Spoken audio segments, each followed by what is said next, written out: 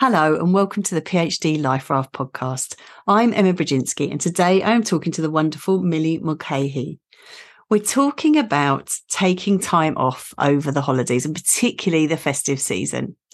And Millie shares with us 5 mistakes that she's made and top tips for how not to make them yourself. So I do hope you enjoy this episode and wish you a very happy and restful festive season.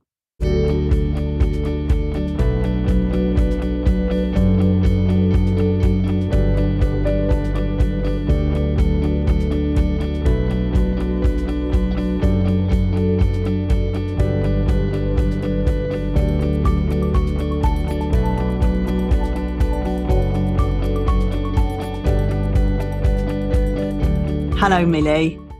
Hi, Emma. Thank you so much for being here to talk about a topic which is close to my heart.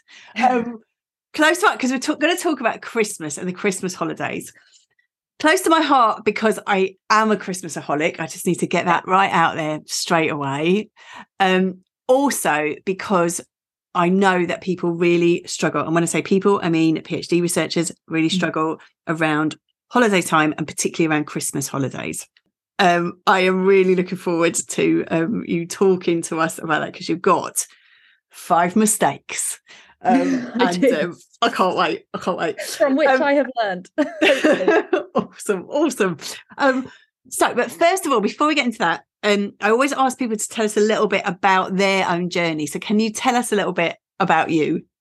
Absolutely. So I've got 2 versions of this story, both equally true. The first is the kind of what you'd send for your conference bio, and I want to tell that one because that's what people read and then they start to spiral about, and then I'll tell you what was actually happening.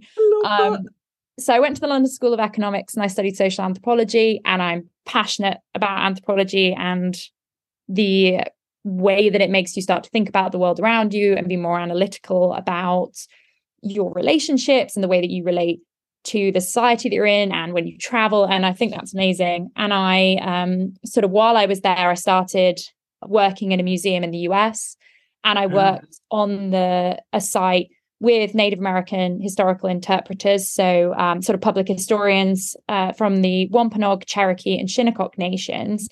And we were telling the story of the English colonization of America, the Mayflower arrival. And I really loved that job. I loved being a guide. I loved telling the story. But what I started to notice was just the emotional burden that Native American people were taking on by interpreting their own unresolved history, and also how brutal the questioning could be, explicitly racist or very I didn't realize there were any Native people, or are you sure you're real Native? And all this was happening. Blimey. And it became something I was really interested in, how museums, however well-meaning, might not realize that this was taking place and might not realize this kind of added burden and complexity. So that was kind of in the back of my head. And then despite loving that work, for some reason, I decided I had to do the kind of graduate scheme route. And I went into London and I worked at a recruitment firm. And it was to support students from marginalized communities into top work, and I really enjoyed that aspect of it, but the work itself wasn't really where I wanted to be. And I've continued some of that with copywriting and marketing, but I still was missing that kind of academic research element. So I quit. I spent every penny I had made in a completely crazy move and went to New Zealand, the Cook Islands and Australia. And the whole time I was there, I just was talking to people. I'd go to a museum and just chat to the staff for hours about what they were doing and why they were doing it and the challenges of doing it. And it became really clear to me that I wanted to go back into academia. I wrote my master's application on the plane. Did a research master's at Durham, which is 40,000 words in a year. And I still can't quite fathom why it's that many, but wrote that, and then the first Indigenous Research Centre in the UK opened up at Kent University by Professor David Stirrup, and that was absolutely where I needed and wanted to be. So I started at Kent, and I'm now doing my PhD. So it feels like a very linear move because the marketing experience in London really helped me to kind of forge my sense of self and my profile, and allowed me to work alongside my PhD, which made that feasible. Right. So that's the classic. That's the classic straight line. Oh, I always knew what I wanted to do. Love that. We love that.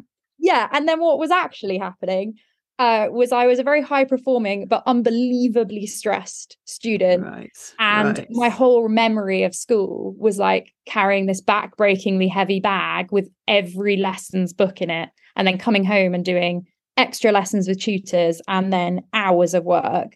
And my parents actually implemented, instead of a bedtime, they implemented like a TV time to force me to stop working in the evenings. Wow. And a huge part of that was because I'm dyslexic, and I was diagnosed as dyslexic when I was like 14. And it was just, I just had to work 3 times as hard to do the same thing. But I was incredibly lucky actually, because my mom was dyslexic, but at a time when that was not recognized. And so she brought both me and my brother up saying like, this is a hurdle now, but it's actually your superpower. And if anyone calls you, and if anyone calls you stupid or lazy, which teachers absolutely did, they're just illustrating their own ignorance. And that hooray for your mum. Yeah, and it couldn't be more true. And I think it's such a shame that many neurodivergent students haven't had that said to them. And that is so important. Like, it's their ignorance. It's very much a them problem, not a you problem. And you should feel a little bit sorry for them and then move on. Prove them wrong.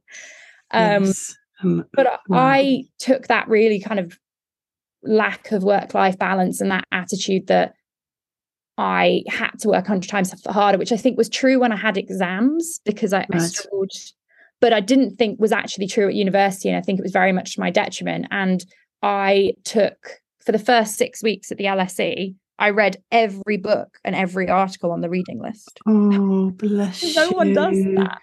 Bless you. I didn't know that anyone did that. But the thing is, some people do, don't they? And you're one of them. Exactly. Some people do. And I, from teaching undergraduates, I know that. And oh wow, my heart goes out to you with that. Well, and it's just entirely unsustainable. Exactly and I that. only started really performing once I'd stopped that. And what stopped that, sadly, was I took a half day off on Christmas Day. That was the only break I'd taken. And I had my first panic attack, and I genuinely thought I was dying. And then I started having 3 panic attacks a day, for like a couple of months, and thankfully had this amazing support network, and a support network that I trusted would help me to do well, so that I could take a step back. Do you know, like, I trusted that they were telling me I needed to break, and that was true, and that needed to happen. And my body had kind of, I mean, bless it, like, at least through school I was being forced to exercise and eat well, but at uni I was putting under the same stress with none of the like support. Right. And it's entirely unsustainable. So I've then become, since then, for my own health, really passionate about having a work-life balance, about the work towards cultivating that, and those techniques to kind of create that balance and that mental well-being. And I know how valuable that is, because by 3rd year I did so much better in 3rd year, and I was taking loads of time off, and I was like seeing my friends regularly. So it does pay off. Like, it definitely pays off in grades. Having that structure, that time. Oh, but that is hard-won knowledge. Oh. And I think that the key thing that you were saying there was about this kind of this being sustainable, and actually there's such potential for burnout, and especially if you are very smart, and you have this voracity for knowledge, you want to do everything. There is no end to learning, and there's no end to knowledge, and you can just kind of go on and on into that.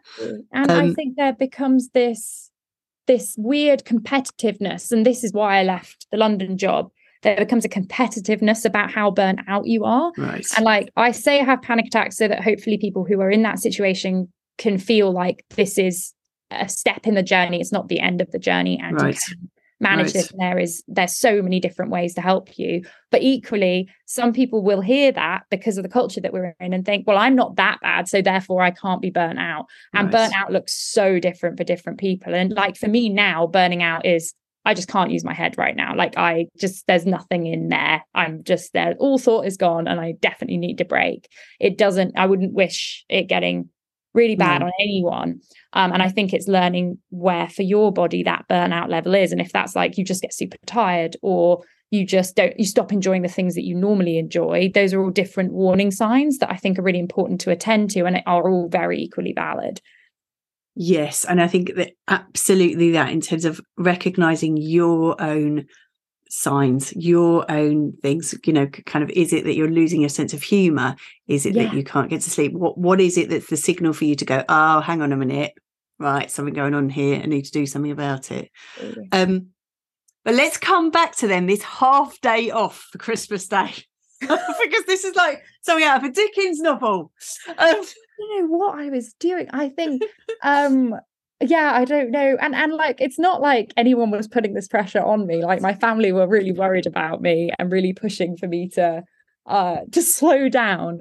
But I think I had in my head, because school had taught me, because the way that we set up exams is like, I could do really well in coursework and then absolutely flunk an exam. So I was like, well, I'm going to have to work at 100% every day, otherwise I'm going to fail in the final exams. And that just wasn't true.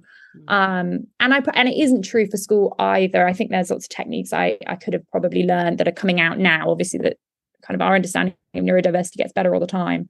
But yeah, it's Dickensian. It's completely insane. It shows how little I understood how the brain works. Like when we talk about sustainability, I had no concept that was how this worked, because it felt like it had paid off for me. It hadn't, but it felt like it had, and that the time had run out. But actually, I probably could have done better, or at least enjoyed the process of A-levels more, had I not been putting that kind of level of stress on myself. Yeah.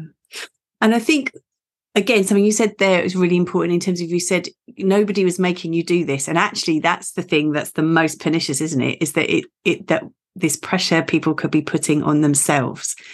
And that's the thing that's the hardest to address, because if someone else was doing it, it would be easier to see where it's coming from, recognize it and call it out.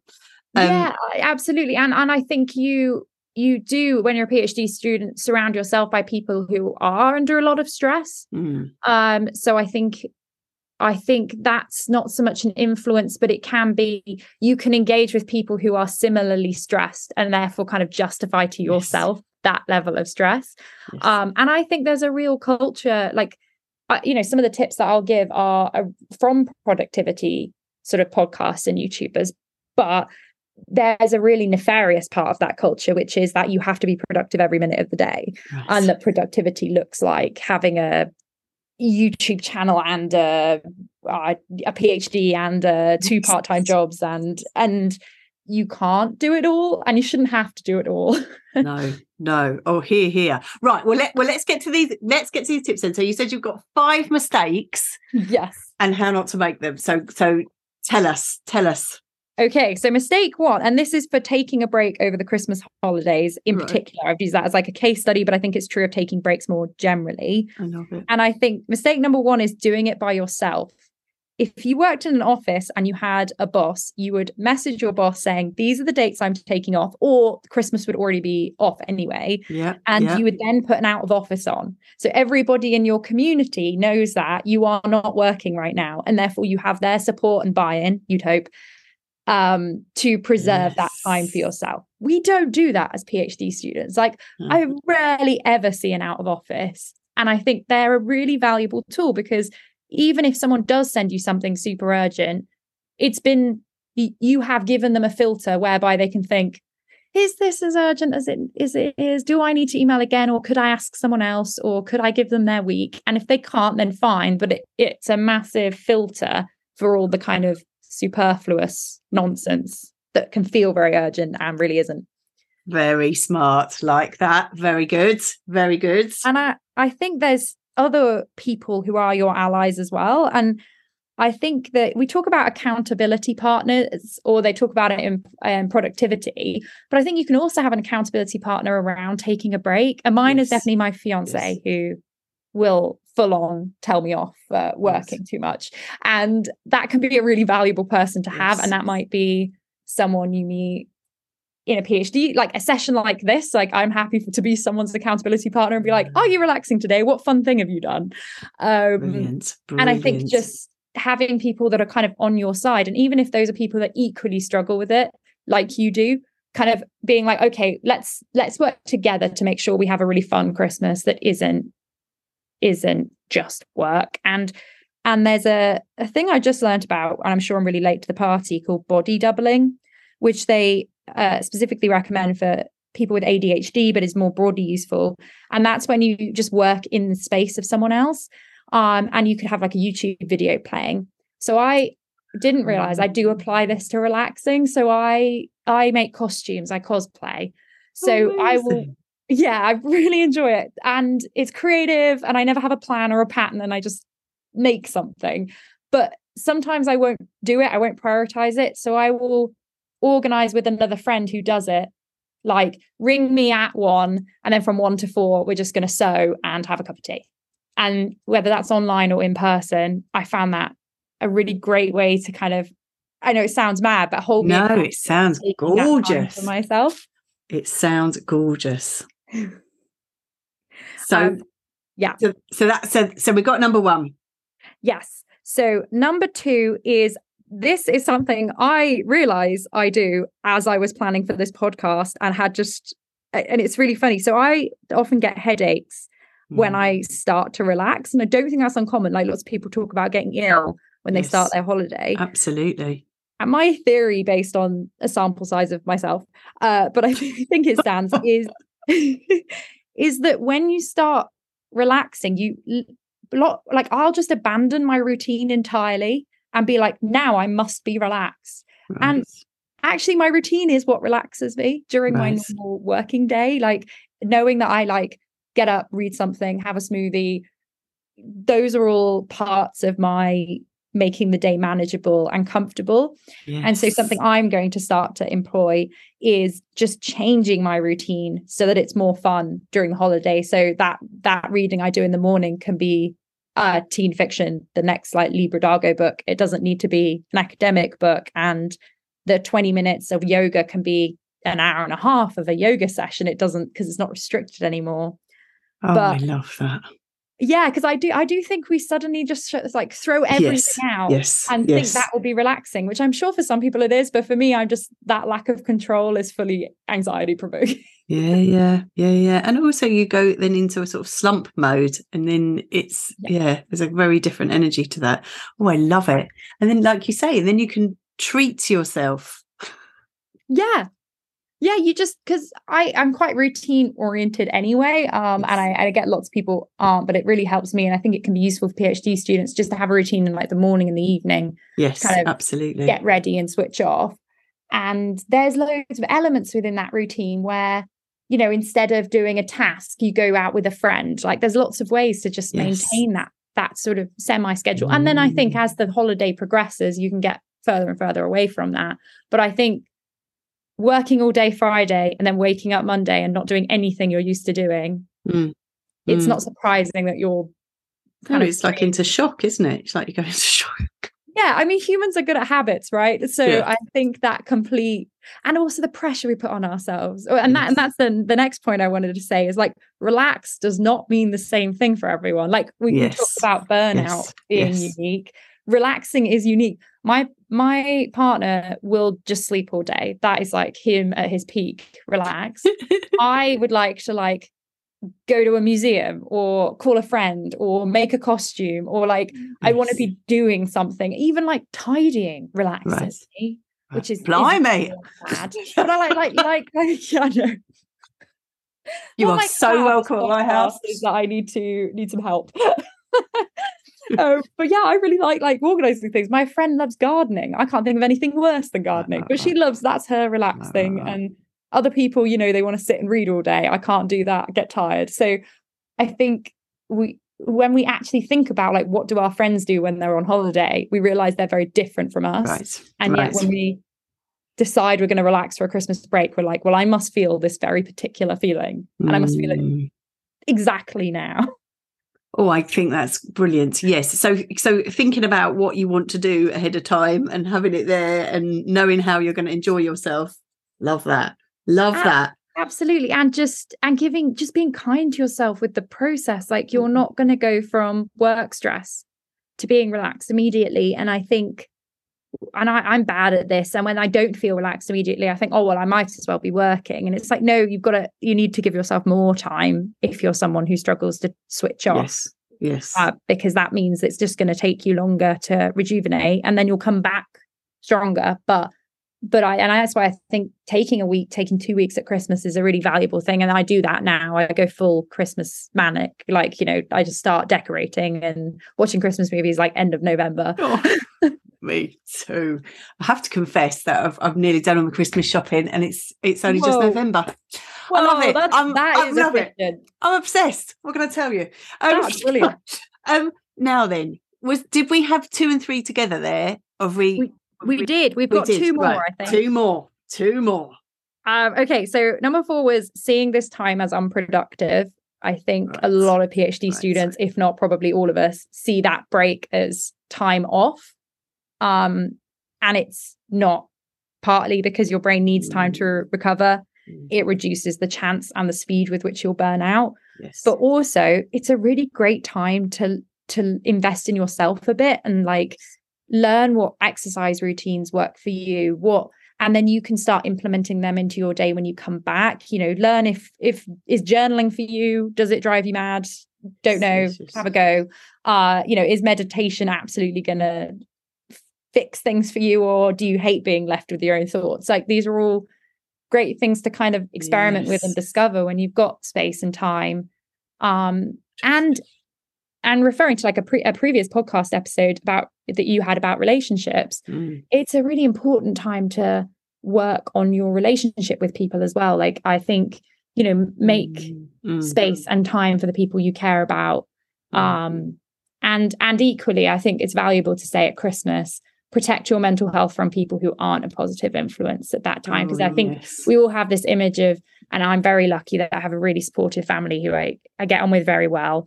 And we will have that kind of image for Christmas. But for a lot of people, Christmas is a really hard time, and being at home can be quite challenging. So I think also giving yourself kind of protection from that as much as you can, and time away from that as much as you can, is all really productive, and is all about resetting yourself in a very real way for coming back to work, but also just learning more about yourself long term. Like, it's productive longer term than just fixing your work habits. And thank you so much for saying that, because Christmas is so tough for some people, and which is why, as you say, to remind people to be careful around that and to think about how they're going to look after themselves in that, and that you deserve the treats and the nice time, and how you're going to give that to yourself.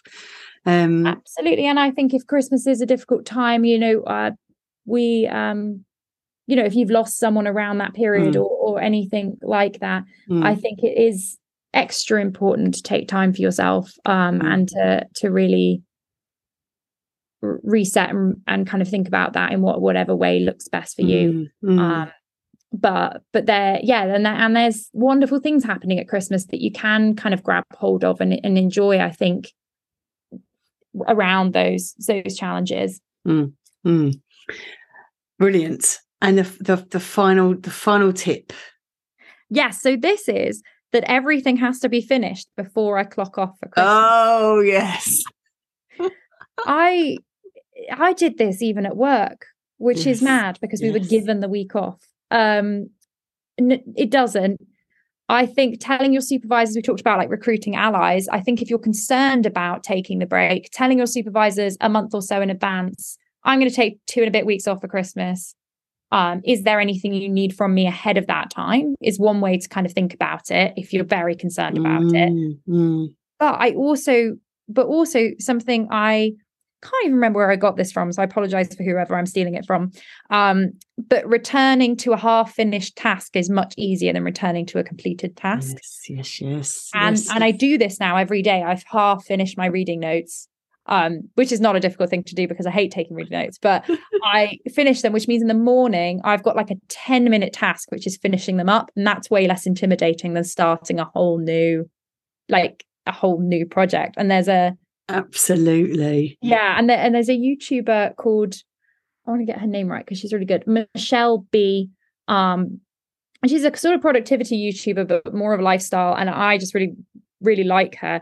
And she always talks about how you have to create momentum. Like once you've created an action, so once you've finished something, that you're far more likely to roll into the next task with kind of excitement and momentum than you are waking up in the morning and thinking, and particularly waking up in the morning 2.5 weeks after you finished and going, oh my God, what is the next step? Like, what do I do next? As opposed to, I was halfway through this article. Let's finish that. And then let's see where the next steps take Absolutely. you. I always say to people, always finish on a kind of cliffhanger.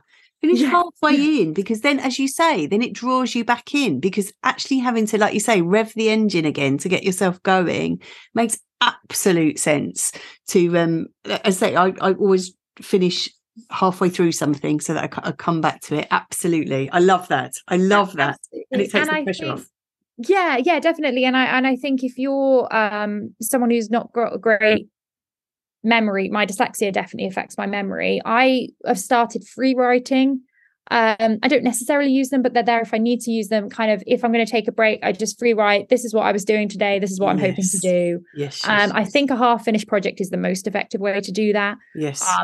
But I think if you're concerned with, if I leave this reading for 2.5 weeks without having done the notes, there's just no way I'll remember it. I think if you just write everything you can think of in a very scrappy, typed, handwritten, you meant to handwrite free writing notes. I've never done that. I always type it, but that can be a nice thing to return to as okay, this is where my head was at on this. Yes. Well, let's say I talk about it like handover notes. If you are handing over, like if you're a clinician and you hand over, this is how the patient is. So you can kind of write yourself some handover notes. Absolutely. But the scrappiest, most, here's a picture that inspires me. Think of giving exactly like a handover note, really, like giving the next person a gentle piece of momentum, a piece of excitement of like, you're not writing a handover note because you've left the company in disrepute and you hate the person taking over. You're writing a handover note to excite and inspire you in 2 weeks' time, once you've got more energy and you're more settled and you know a bit more about yourself. Even if you've literally slept for 2.5 weeks, like whatever it is that resets you. Oh, brilliant. I can't wait for the holidays now. Hopefully these help. This is fabulous. And I think we were saying before we started that this is hard-won advice. And that's why I love, and I'm so grateful when people come onto the podcast, because this is not come easy. This is hard-won, and you have made those mistakes and now can share with other people how to avoid it and how to look after yourself. It's brilliant. Absolutely. And I think and I won't do them. There will be one of the 5 on the list, hopefully just one, where I'll just completely forget to do this before Christmas. So there's another thing about people, really feel free to reach out to me, because I could use with being held accountable to this as well. And just be kind with yourself, that you're not going to go from being someone who kind of overworks and worries to being someone who immediately switches off. But that can happen. My mental health is better than it has ever been. PhD is a favorite job I've ever done. And I think that I am so much more attentive to myself and able to look after myself while doing this than I've been in kind of office-based jobs. They don't suit me. And I found it a very neurodivergent friendly. Right. But through a lot of these kind of structures and putting these things in place. So I think we can be very negative about the challenges that PhD researchers face. And I think that's important to have an honest conversation about that. But I would also like to add that I think it's more than possible to actually have really cultivate practices that will give you good mental health while while working within the PhD. And I want to add to that as well, like counseling, meds. Like, I'm not suggesting that this alone is what's helped me through this journey. There's been a huge amount of mental health support at a sort of clinical level as well. And I think all of those things coming together is a really important part of that. Oh, this is music to my ears. The best job you've ever done. Love that. I love it. Absolutely. I get to read for a living. How fun is that? It is brilliant. It is brilliant. So before I let you go, I'm just going to ask you for a top tip, which could be a reiteration of what's already come. But what would be your top tip going into the Christmas holidays? Can I have two? Of course you can. Can I overwork on my top tip? Of course you can. I think top tip 1 is make relaxing your own. And I think that's a takeaway for everyone. Love that. And then my second top tip is, if you're neurodivergent and someone criticizes you for it, that's them. That's a them problem. That's got nothing to do with you. And you should just feel sorry for them and move on. So that's my dual top tips. That's a brilliant place to finish. That's it. That's all we need to say there. Millie, thank you so much. I wish you an awesome festive season when we get there. Yeah, you too. Thank you so much for your time. And thank you all for listening.